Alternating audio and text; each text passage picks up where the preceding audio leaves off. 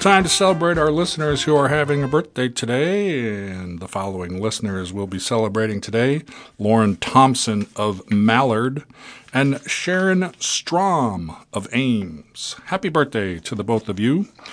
And you're sharing your birthday today with celebrities actor Jacqueline Smith, who turns 78, Wheel of Fortune host Pat Sajak is 77, musician Bootsy Collins turns 72, actor James Pickens Jr. is 71. Guitarist Keith Strickland of the B-52s is 70.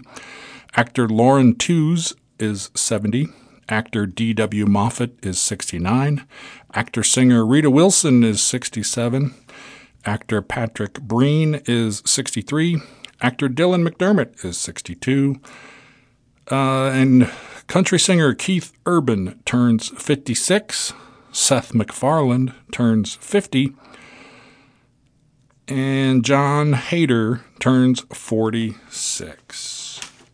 You are listening to IRIS, the Iowa Radio Reading Information Service. If you are hearing us on your television on Iowa PBS and you're not a registered IRIS user, please give us a call at area code 515-243-6833 so we can get you on our list. We need to know who is listening in order to keep our services free.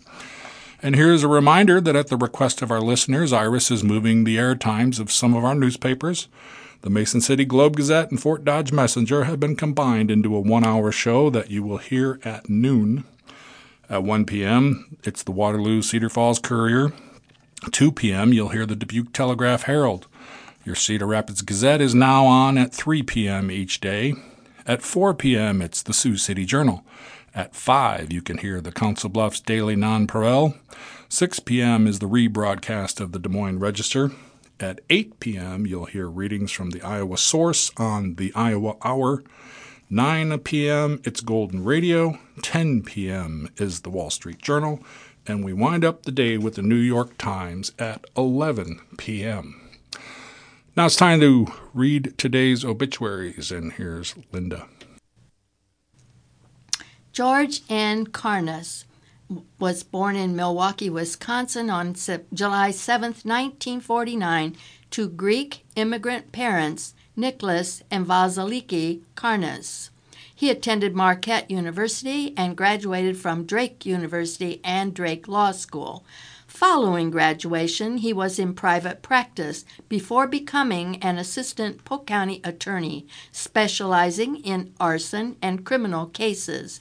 George was well respected in the legal community for his fairness. He had many friends in the sports world and enjoyed supporting them. He passed away October 21st due to complications from surgery. He is survived by his wife of 38 years, Christine, nicknamed Nina, and his sister, Anastasia, partner Stacy Polidoran. There will be a gathering of friends on Monday, October 30th at the Krause Gateway Center on Grand Avenue from 4:30 to 7:30 p.m. In lieu of flowers, please make contributions to the Iowa Legal Aid. Willard Harold Hoskin, a pillar of strength, kindness, warmth, and dedication, peacefully passed away on October 20th at the West Burlington Hospice House with his family at his side. Willard was born on September 25, 1928, to Alva Harrison Hoskin and Bessie Myrtle Jemison Hoskin at the Hoskin Farm in rural Keosauqua. Willard's journey through life was marked by enduring love, steadfast commitment, and a tireless dedication to his family and community. He began his education in the humble setting of the one-room schoolhouse at Taylor No. 1, eventually graduating from Keosauqua High School in 1946. After high school, Willard contributed his talents to Van Patten's Implement Company and Lee's Sales and Service, where his industrious spirit shone. It was on the floor of a roller rink where destiny brought him face to face with the love of his life, Waverly Camille Crenshaw. Following their wedding, they returned to Keosauqua and purchased the Alice Chalmers Implement Company, and later started the first anhydrous ammonia ammonia enterprise. Willard expanded the Hoskin farm and worked the land for the rest of his career. His service to his community extended to his role on the Van Buren County Fair Board and then the Iowa State Fair Board. He passed on his love of adventure, tinkering, camping, inventing, storytelling, and sweets to his family. His was usually found in his shop where he put pedal-pull tractors well into his 90s. He always drew an audience for his jokes, riddles, and quippy stories. Willard and Waverly are survived by their beloved son, Michael Hoskin, and his wife, Debbie, of Keosauqua, as well as their 4 cherished granddaughters, Mindy, partner Ryan Torrey of Argyle, Texas, Jennifer, partner Daniel Lewis of Great Falls, Virginia, and Nikki, partner Damian Butts of Burlington, and Fallon Huffman of Keosauqua. They were also blessed with 5 great-grandchildren, Olivia Lyle, Cameron Butts, Hayden Huffman, Monroe Torrey, and Lachlan Lewis. A celebration of Willard's life will be held at the Keosauqua United Methodist Church on Saturday, October 28th at 10:30 a.m. The funeral home will begin accepting visitors at 2 p.m. on Friday, October 27th at the Pedrick Funeral Home, where the family will be available to receive visitors from 5 to 7 p.m. And following the service, Willard will be laid to rest at Purdom Cemetery, followed by a luncheon at the church to honor his memory. In lieu of flowers, the family requests that contributions be made to a memorial in Willard's honor, with the specific designation to be determined later. For those who wish to express their condolences and share cherished memories, you can visit the CranstonFamilyFuneralHome.com. Marvin LaVere Judkins of Pella was born to Joe and Atha Rubel Judkins in Osceola, Iowa on November 12, 1944. The family moved east of Liberty Center in 1947. He attended Liberty Center and then Southeast Warren High School, graduating in 1963. Beverly Oldacre, the daughter of William and Eileen Oldacre, and Marvin were married in August 1963. To this union, 2 children were born, Robert Allen and Sherry Ann. Marvin started attending the University of Iowa, earning a BA in American History in 1967 and a MAT in American History and Education in 1970. They moved to Marshalltown in 1970, where Marvin taught 9th grade American history and coached 7th grade basketball and football at Lenahan Junior High School in Marshalltown. In 1975, they moved to Carlisle, where he served as 7 to 12 vice principal and later as assistant superintendent. Their children, Rob and Sherry, graduated from Carlisle High School. In 1984, he moved to Coon Rapids to serve as superintendent of schools, and later also serving as Bayard superintendent, and then served as the first Coon Rapids Bayard superintendent. While there, he earned his Ph.D. from Iowa State University. In 1990, he moved to Centerville, where he served as the superintendent until retiring in 2002. He later worked as a part-time education director and business manager.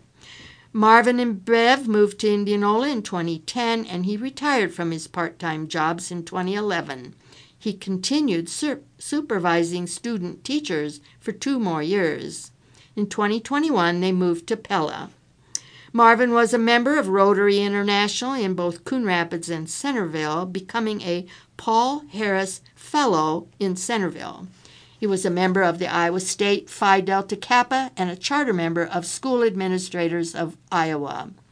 Marvin faced several health issues for several years and passed away on October 23rd at Mercy One West in West Des Moines. He attained the age of 78 years, 11 months, and 11 days. He is survived by his wife of 60 years, Bev. His children, Robin Shannon Judkins, Jordan and Callie Judkins of Marshalltown, and Sherry and J.B. Williams of Cabot, Arkansas. Of Marvin's original family, he leaves his brothers, Gerald and his wife, Christy, and Dennis and his wife, Cheryl, and brother-in-law, Richard, and his wife, Sandy Oldacre. He's also survived by many nieces and nephews.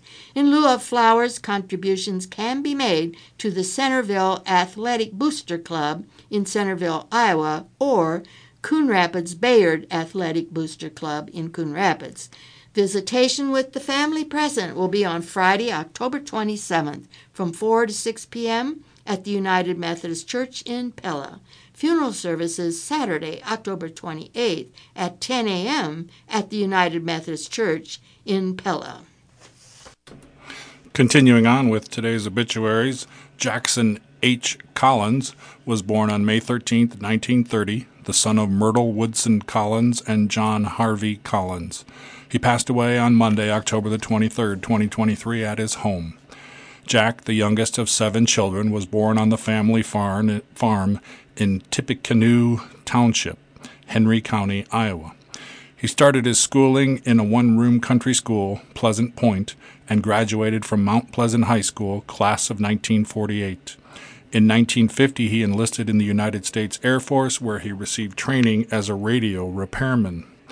On June the 22nd of 1952, he married Miss Barbara C. Messer of Burlington, and they started their married life in Alaska, where he was stationed at Elmendorf Air Force Base, Anchorage.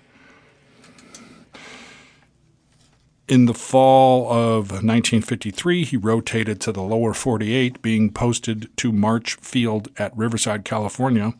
On discharge in the fall of 1954, they remained in California, moving to Burlington in the fall of 1955. He continued working in consumer electronics until the fall of 1956, at which time he started work at International Resistance Company. While there, he transferred into the electronic engineering department, rising to the position of senior electronic engineer. He worked in this capacity until 1983, at which time he became plant manager for an electronic assembly plant in South Dakota. In 1999, they returned to Iowa, and he accepted employment to salvage an electronic assembly division, which was failing. This accomplished, he remained with that company until his retirement at age 73.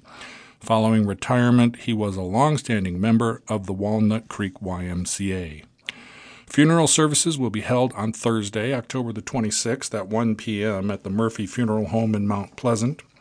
The family will receive friends from noon until time of service. Burial will follow in the Aspen Grove Cemetery in Burlington. A memorial has been established in his memory. Online condolences may be sent to the family at www.murphyfuneralandmonuments.com. Murphy Funeral Home of Mount Pleasant is caring for his arrangements. Eugene W. Crum of Earlham died peacefully on October the 23rd, 2023, on the family farm in Earlham, Iowa, surrounded by loved ones. Services will be held at 11 a.m. Tuesday, October the 31st, at Van Meter United Methodist Church, with burial to follow at the Iowa Veterans Cemetery. Visitation will be held prior to the services from 10 a.m. to 11 a.m. Gene was born on June the 22nd of 1942 in Adair, Iowa, to parents Leroy and Marion Correll Crum. He graduated from Adair Casey High School in 1961 and served in the United States Air Force from 1962 to 1966. On June 29, 1968, Gene married Jane Dietrich, and together they were blessed with 3 children, Christy, Kevin, and Curtis. Gene and Jane raised their family on the farm in Earlham, Iowa, which is where they spent their next 55 years of marriage. In lieu of flowers, please donate to St. Jude Children's Hospital in Jean's name. To sign an online condolence, visit our website at www.overtonfunerals.com. Next is Carol E. Yearns, who was a devoted husband and loving companion and passed away in Des Moines, Iowa on October the 19th of 2023. Visitation will be held on October the 29th from 2 to 4 p.m. at Caldwell Parish Funeral Home, 8201 Hickman Road, Urbandale. A memorial service will be held on Monday, October 30th, 10 a.m. at Trinity Las Americas United Methodist Church, 1548 8th Street in Des Moines. A private family burial will follow. Memorials may be made to the Neil Smith Wildlife Refuge near Prairie City, or to Trinity Las Americas United Methodist Church in Des Moines. To read the full obituary, please visit www.caldwellparish.com. And Francis Milburn, age 89, of Norwalk, passed away peacefully on October the 24th at Every Step Hospice Kavanaugh House in Des Moines. Visitation will be on Saturday, October the 28th from 1 to 3 p.m. at Coburn Funeral Homes in Colfax, Iowa. A joint service will be held at a future date on the passing of Lucille Ann Milburn, his wife of almost 69 years. Memorials may be directed to the Colfax Public Library or Every Step Hospice, and condolences may be left for the family at www.coburnfuneralhomes.com. The son of Frank Leeson Milburn and Margaret Walsh Milburn, Francis was born on January the 10th of 1934. He grew up with his sister Margaret Ann Clark in Colfax and graduated from Colfax High School as class president in 1952. Francis was drafted into the U.S. Army in 1953, where he was stationed at Fort Riley, Kansas. It was on a blind date that year that his life changed when he met and fell in love with a raven-haired beauty, Lucille Ann Bowles, who had just returned from doing service in the Air Force. They married the next year and started an amazing life together, which included the birth of 5 children: Kathy, Francis J., Karen, Patty, and Matthew. Francis strongly believed in service to his country and community. He belonged to JC's, American Legion, AMVETS, Knights of Columbus, Jasper County Korean Veterans, Colfax School Board, Indian Y Guides, Colfax Little League, Colfax Fire Department, and Colfax Library Board. Francis retired in 1996 from Mid-American, and he and Luann began to travel. His favorite destination was Paris because visiting there was the lifelong dream of his beloved wife. The extra time also allowed Francis to pursue his passion for manicuring his lawn, and especially his hedges, which caught the eye of anyone traveling on Walnut Street.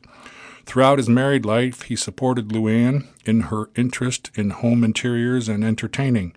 Together they ran Milburn Decorating for 10 years, and the various parties held at the Milburn home are legendary among family and friends. Francis loved to fish, but only in northern Minnesota, mostly on Shell Lake, where the northern pike were thick. The quiet and the beautiful sunsets were irresistible, and frequent trips were made over 50 years of his life. A voracious reader, Francis always had a stack of books by his chair, and he kept a detailed list of all the authors and series that he favored. He also was an early adopter of technology and delighted his family with weekly emails labeled Another Saturday.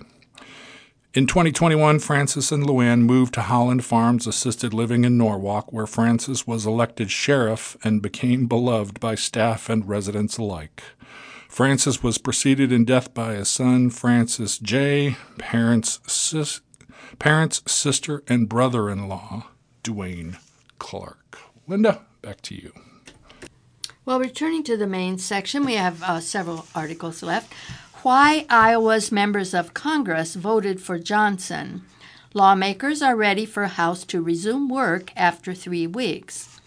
Iowa's 4 Republican congressional members voted for Mike Johnson as Speaker of the House Wednesday as the chamber's slim GOP majority coalesced around a leader more than 3 weeks after hardliners ousted former Speaker Kevin McCarthy.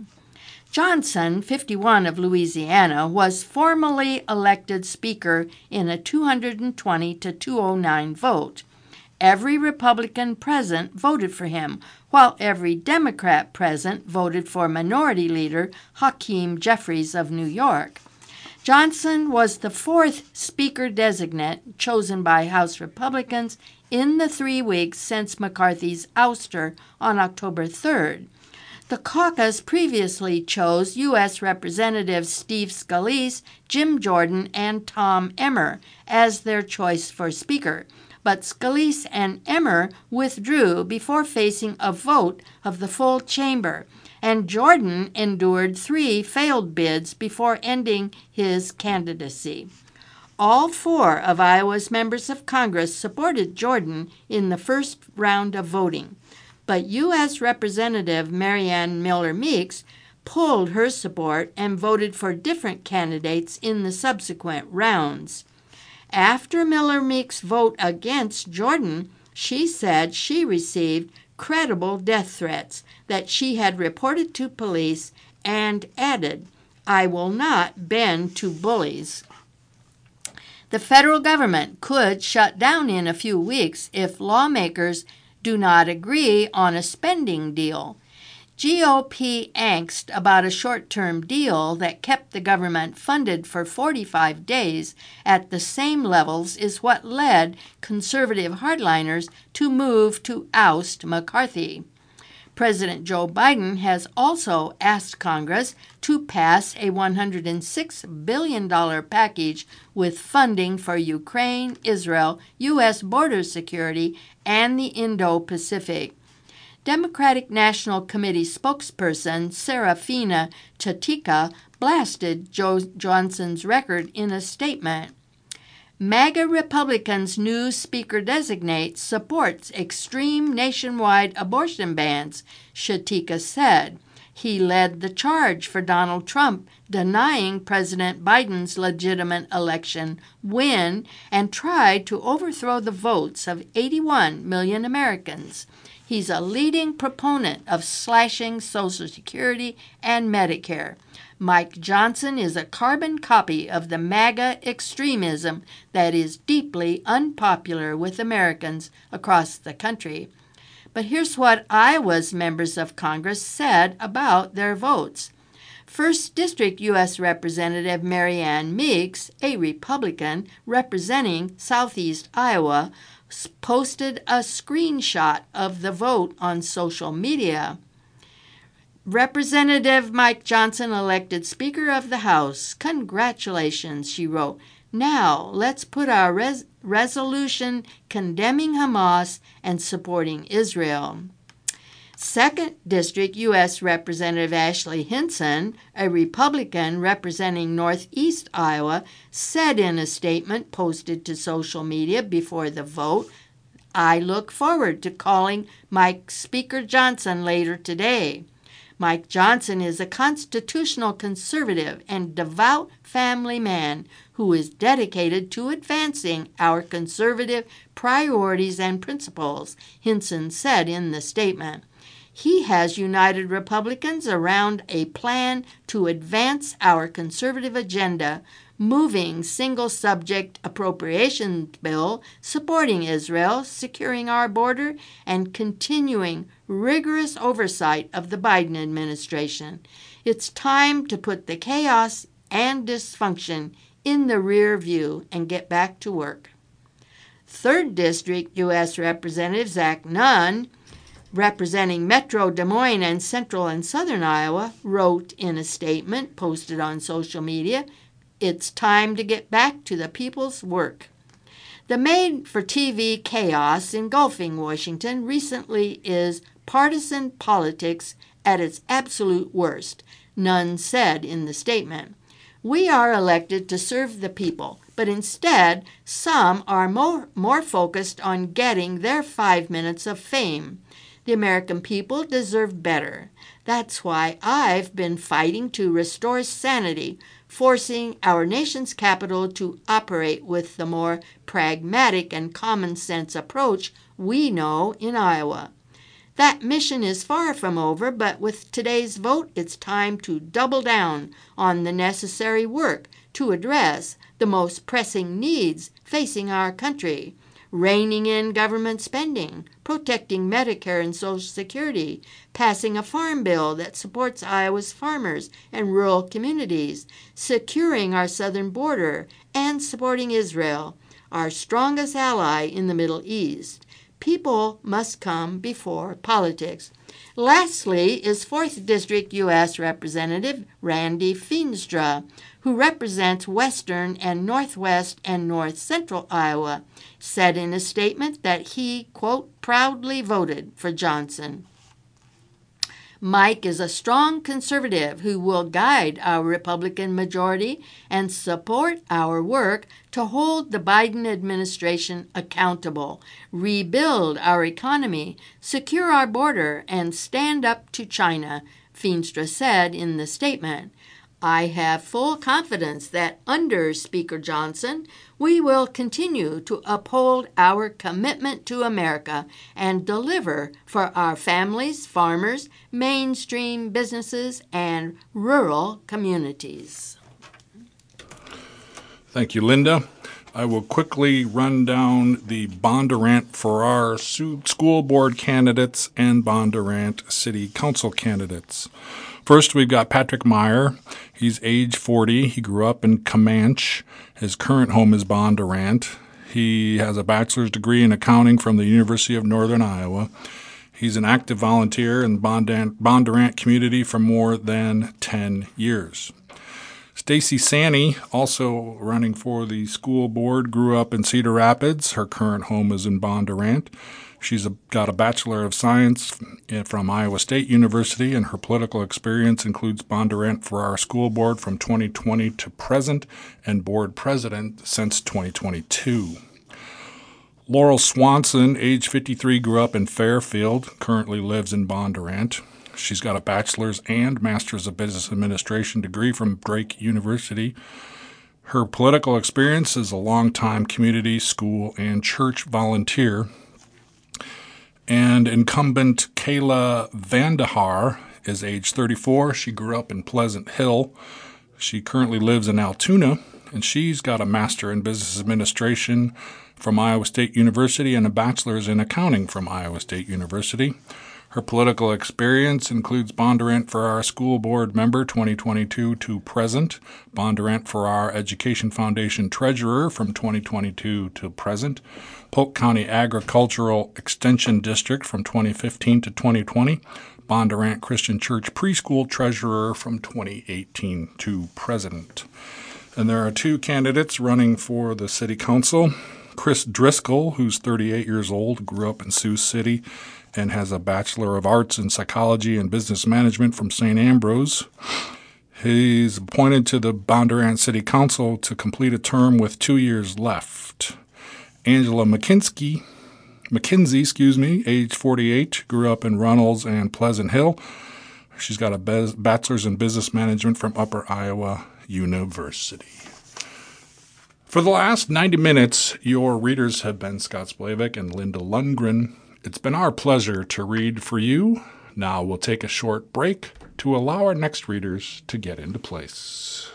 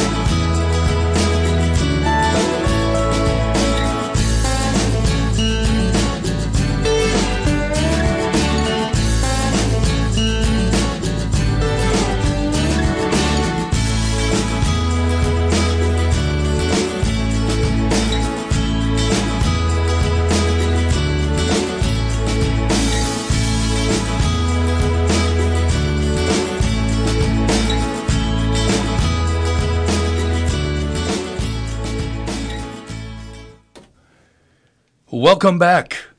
Your new readers are myself, Doug Kretzinger, and Teresa Whitaker. And we're going to now continue with articles from the Des Moines Register and the USA Today. And here's Teresa with our next article. Okay, we are in the opinion section, and I'm going to read an article, a Your Turn column from Robert Ludke, a guest columnist. Disability awareness should be about value. As we near the end of National Disability Employment Month, it is obvious that the most important reason to celebrate disability employment has been overlooked. Disability employment is an executive-led, long-term, organizational strategy that provides lasting value for shareholders and stakeholders alike. Too often, the private sector's focus on disability employment treats it as part of a corporate social responsibility campaign or compliance with legal mandates. There's a lot of attention given to employee resource groups, sensitivity trainings, and social media campaigns to tell the story of disability employment. Yes, those efforts are important and have a rightful place within every organization, but they are incremental steps, not a comprehensive approach to fostering greater disability employment across the economy. When disability employment is treated as a driver of long-term value creation, it has a proven ability to future-proof a business by opening trillions of dollars of global markets and innovating the next generation of goods and services able to meet human needs. Consider cruise control in vehicles, the text function or touch features on mobile phones, the electric toothbrush, and the Internet. All were innovated by people with disabilities.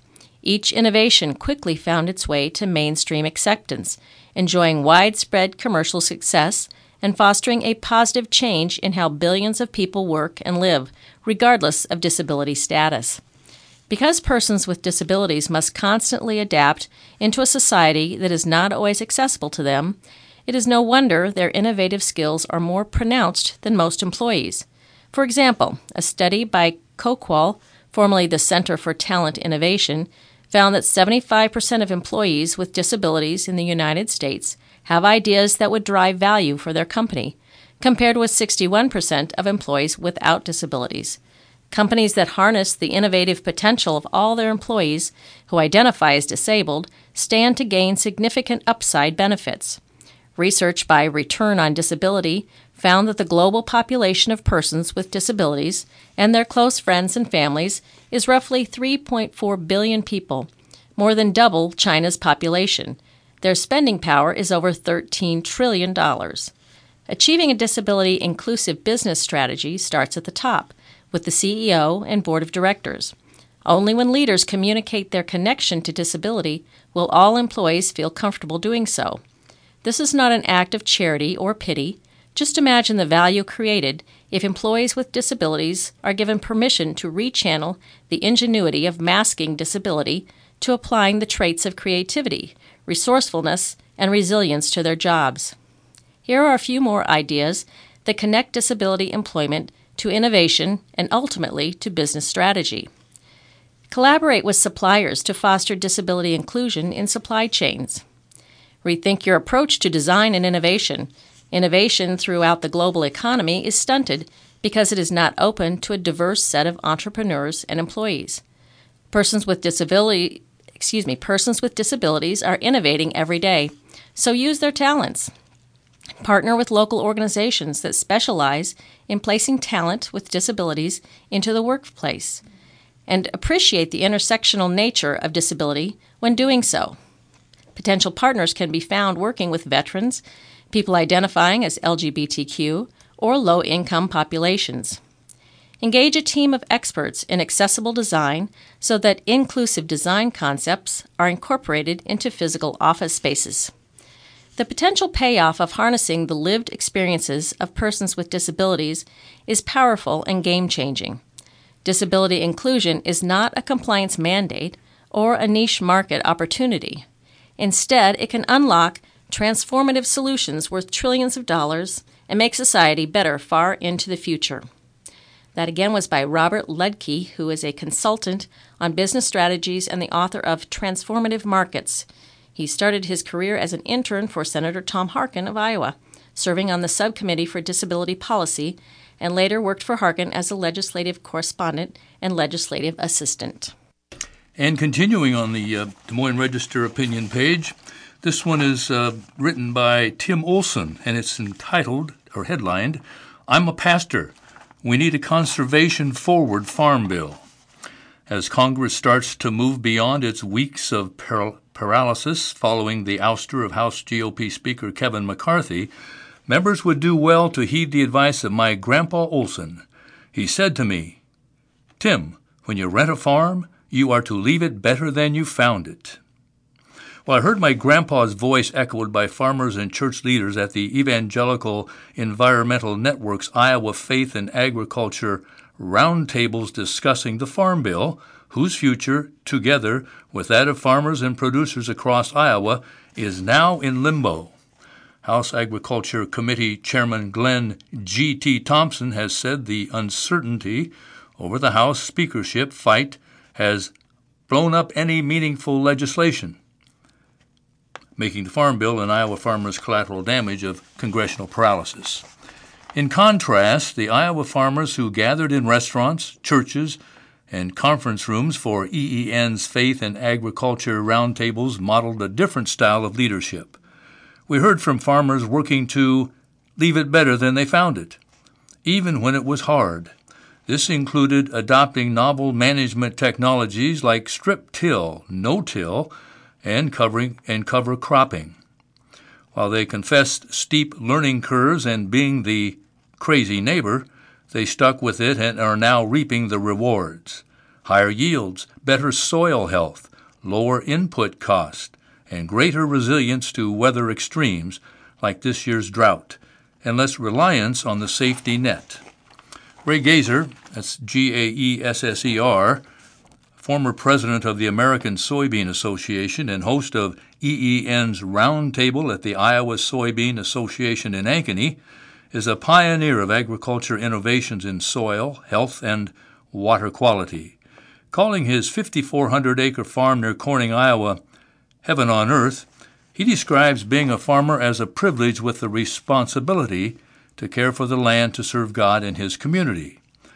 While the Gaesers fully implemented no-till in their corn-soybean rotations in 1991, a destructive 4-inch-per-hour rainstorm prompted them to start cover cropping to save their soil from erosion. 10 years later, Ray reports faster water infiltration, improved nutrient sequestration, resilient soil biology, improved crop yields, and reduced input expenses. Ray's experience mirrors findings of a 2021 study documenting a net income increase for Iowa farmers who adopted soil conservation practices of $63.85 an acre for corn and $36.79 an acre for soybeans. Despite these savings, only 4% of Iowa farmers currently use cover crops. For the evangelical farmers at EEN's Farm Bill roundtables, passing down a creation care legacy not only makes dollar sense but carries a sense of calling. Iowa farmers are on the front lines of caring for the soil. Farm Bill conservation programs empower farmers and landowners to live into the holy duty of enhancing soil health. The 2023 Farm Bill reauthorization represents a critical opportunity to help Iowa farmers achieve their soil health mission. To do this, new conservation funding passed last year must be preserved in full. Congress must come together now to swiftly advance a conservation-forward farm bill or risk failing our farmers. The Reverend Tim Olson is the one who wrote this. He is Upper Midwest Coordinator for the Evangelical Environmental Network. Okay, and I'm going to turn to the letters to the editor. Our first one, a close look shows Josh Mandelbaum is the best choice. I take my responsibility to vote very seriously. I've researched the candidates to see who aligns with my views and make my decision. I am proud to support Josh Mandelbaum for Des Moines mayor. He is a dynamic young leader who cares deeply about his community and will bring his passion and vision to our city. Des Moines would be fortunate to have Josh Mandelbaum as our mayor. And that was from Deb McMahon of Des Moines. Our next letter, Westergaard Service has earned my vote. I hope that voters in the upcoming Des Moines City Council elections are careful when it comes to listening to the false narratives that are being spread on social media platforms and at our doorsteps. In my opinion, Iowa Citizens for Community Improvement is wrong when it claims that Linda Westergaard has never accomplished anything and she doesn't listen to the residents of Ward 2. Instead of promoting the candidate this left-wing group supports, all it does is talk about how Westergaard supposedly has been. This kind of personal attack does not help anyone think through the process. I will be voting for Linda Westergaard to continue representing Ward 2 on the Des Moines City Council because I know she cares, she has worked hard for our neighborhoods, she has a long record of accomplishments, and because she makes herself available. Phone number given is present at the council meetings and workshops, attends neighborhood meetings and events, coffee with Linda in various areas in her ward, etc. She listens to her constituents. And that was from Sue McPole of Des Moines. Our next, Bozen's resume puts her at the top. Connie Bozen is uniquely qualified to be mayor of Des Moines. She has demonstrated leadership skills as a school board member for 14 years, school board president twice, treasurer for Invest DSM, president of the East High Foundation, and as an at-large city council member for the past 5 years. In that role, she has shown kindness and energy, especially in reaching out to the citizens across the city following the flood of 2018. Bozen cares deeply about Des Moines residents and businesses. As a business owner, her financial management experience is a valuable asset for thoughtful and prudent decision-making for the future of our city. Her extensive history of skilled decision-making and leadership in many arenas would greatly benefit Des Moines. Let's elect Connie Bozen as our first women mayor. And that was from Gloria Hoffman of Des Moines. And our last letter, Iowa needs seizure supports for schools. There needs to be immediate action taken in the Iowa Senate to ensure that all children in school are safe. I am a mother of a school-aged child with epilepsy, and I am terrified to send my daughter Isla to school.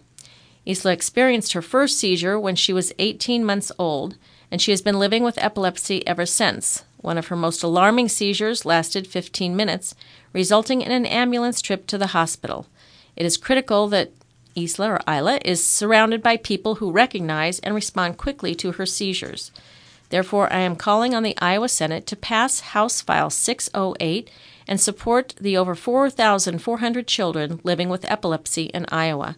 The seizure-safe school bill would ensure school personnel are trained in seizure first aid and require an individual seizure action plan for each student. 23 other states, including Illinois, Minnesota, and Missouri, have passed legislation to give school staff the tools they need to respond properly to seizure disorders. Iowa must act now and not let our kids fall behind. This legislation has already waited 6 years too long. Iowa's children should be the state's first priority. And that letter was from Sarah Schuling of Johnston. And before I read the opinion on USA Today, here's a note that at the request of our listeners, Iris is moving the air times of some of our newspapers. The Mason City Globe-Gazette and Fort Dodge Messenger have been combined into a 1-hour show that you will hear at noon. 1 p.m., it's the Waterloo Cedar Falls Courier. 2 p.m., you'll hear the Dubuque Telegraph Herald. Your Cedar Rapids Gazette is now at 3 p.m. each day. 4 p.m., it's the Sioux City Journal. At 5, you can hear the Council Bluffs Daily Nonpareil. And 6 p.m. is the rebroadcast of the Des Moines Register. At 8, you'll hear readings from the Iowa Source on the Iowa Hour. At 9 p.m., it's Golden Radio. And 10 p.m. is the Wall Street Journal. And we wind up the day with the New York Times at 11. And here is, I've just lost it. Here is the opinion on USA Today, the first opinion here. It says, it's by Tim Swarens, House Chaos, a Symptom of GOP's Illness. And it reads, in the 3 weeks since House Republicans elected to descend into chaos, terrorists launched the deadliest attack against Jews since 1945. America's commander-in-chief, in response, has dispatched 2 carrier strike groups and thousands of U.S. military personnel to the edges of a war zone, one that could spiral out of control with one missile strike. Our nation, meanwhile, lurches day by day closer to a self-made fiscal disaster which only the House of Representatives, by constitutional design, can prevent. Then there are the everyday matters that Americans should be able to count on their elected representatives to address. Things like grocery prices wrecking family budgets, sky-high interest rates pricing workers out of buying a home, chaos at our border with Mexico, so bad that it's overwhelming local governments as far away as Chicago and New York. Millions of students still so far behind in school because of COVID-19 shutdowns that they might never catch up. You know, the little things. At least little in the eyes of a small fraction of House Republicans who are determined to hand the next presidential election to Joe Biden and ensure that Democrats control both the House and Senate for years to come. On Tuesday, the Burn It Down caucus torched a perfectly fine candidate for Speaker, Tom Emmer from Minnesota. 2 weeks ago, they lit up another well-qualified candidate, Steve Scalise from Louisiana. And 3 weeks ago, the chaos clowns dumped Kevin McCarthy of California, the first time in the history of these United States that a House Speaker was fired in the middle of a congressional session. Finally, on Wednesday, the Republican caucus settled on Louisiana's Mike Johnson as the new House Speaker. Johnson, a lawyer first elected in 2016, is perhaps best known for lobbying fellow House Republicans to vote against certifying Biden as the winner of the 2020 presidential election. But why did House Republicans put the nation through this embarrassing and dangerous ordeal? No one seems to know. Matt Gaetz, the Florida representative who initially led the descent into chaos by chasing out McCarthy, certainly doesn't. Important life tip. If you find yourself following Gaetz anywhere, turn around and run. Don't walk the other way. That's in parentheses. Now, this is not just another partisan rant by another progressive journalist. I haven't voted for a Democrat for president in this century. Didn't vote for the Republican nominee in the past 2 presidential elections either, but that's a different story, and that's in parentheses. I've witnessed during 6 decades of living that Americans and the nation as a whole tend to flourish better when right moderate Republicans are in charge, and I'm old enough to remember practical conservatism, the kind that champions individual liberty, a regulated but vibrant capitalistic economy, strong national security, the core roles of faith and family and personal well-being, and the well-founded belief that individuals can, with appropriate support, lift themselves and their children onto a sustainable path to prosperity. But it seems that practicality is a lost virtue among certain factions of today's Republican Party. Today, far too many Republicans and so-called conservatives believe that if you say something, no matter how out of touch with reality, often enough and loud enough, then it's true. Well, that's nonsense, of course. But it's a nonsense that has taken hold of enough Republican leaders and Republican voters that the health of the party is in critical condition. And with it, I'm afraid the long-term health of our nation also is in jeopardy. The chaos in the House was only one symptom of this disease. Another, even worse, sign of the GOP's morbidity is the outrageous, dangerous, pernicious popularity of Donald Trump. How can any true conservative vote for a candidate who has demonstrated such disdain for the Constitution, for the rule of law, for national security? But here we are, not where we should be, not where anyone, even Democrats, should want us to be, yet it is here where we have landed after asking Thelma and Louise to take the wheel. And so I am left with questions. For the burn-it-down wing of the GOP and for those who carry their matches, why are you helping Joe Biden win re-election? Why are you making Democrats appear to be competent and rational by comparison?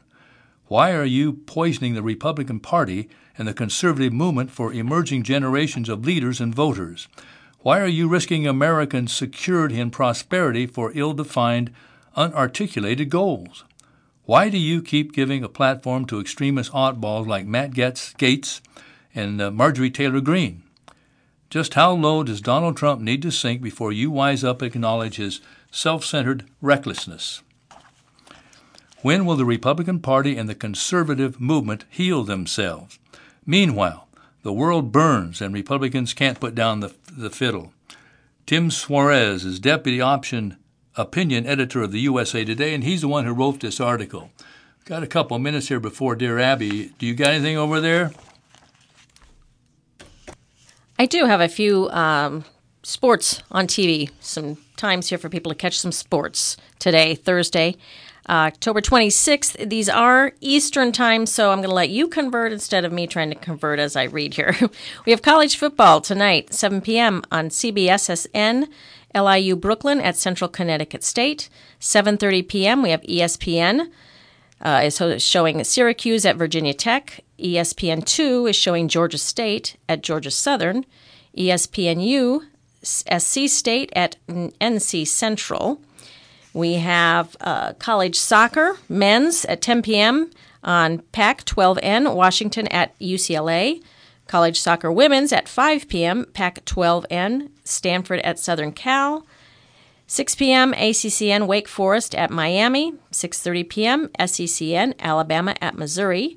7 p.m., Pac-12N is showing California at UCLA. 8 p.m. on ACCN, Clemson at Notre Dame.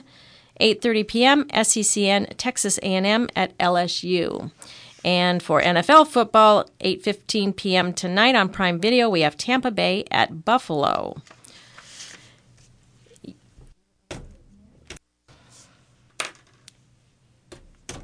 Okay, I'm going to take us right into Dear Abby now, and it's called Secrets and Infidelity Loom Over Parents of Young Boy.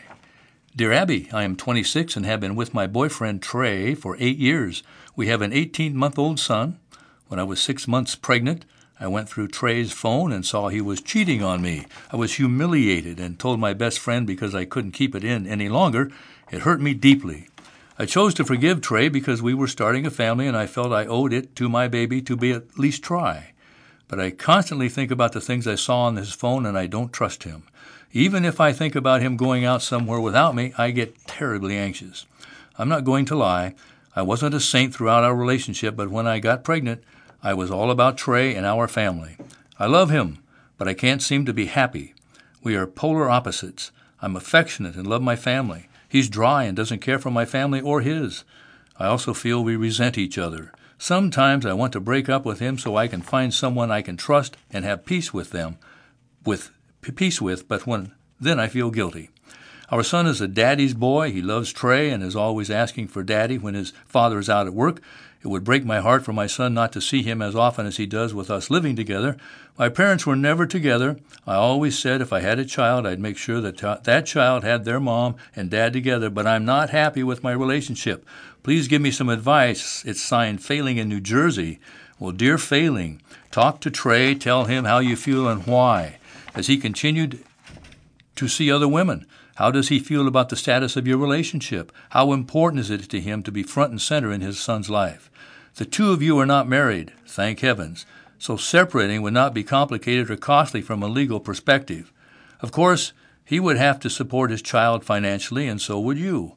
You both deserve to be happy, and don't be surprised if you learn that Trey feels the same way about your relationship. Dear Abby, that was that one. Now here's another one. Dear Abby, I have a daughter and 2 granddaughters, 16 and 24. I live with my daughter, her boyfriend, and my younger granddaughter. My daughter and my oldest granddaughter got into a heated argument over the phone about something the boyfriend posted on social media. They are no longer speaking and have blocked each other's phone calls. I feel lost. We used to all 3 spend one Saturday a month together, go on vacations, and have family dinners on holidays, so how do I get over this? Signed Missing It in Maryland. Dear Missing It, a way to get past this would be to extend your social life beyond your immediate family. If you do, you will have more distraction and less time to brood about something that you cannot control. You can still see your older granddaughter separately if you wish, just not under the same circumstances as before until she blows over. All right, so that then brings us to the end of the Des Moines Register for today. I'm Doug Kretzinger. My partner at the microphone has been Teresa Whitaker. Earlier you heard Linda Lundgren and Scott Slavic, and you can listen to Iris programs on any computer or smart device at any time at the iowaradioreading.org. Support for today's readings comes from the Des Moines Register, Iowa Public Radio, Iowa PBS, and bensoundmusic.com. Thank you for listening to Iris, Iowa's first and only radio reading service.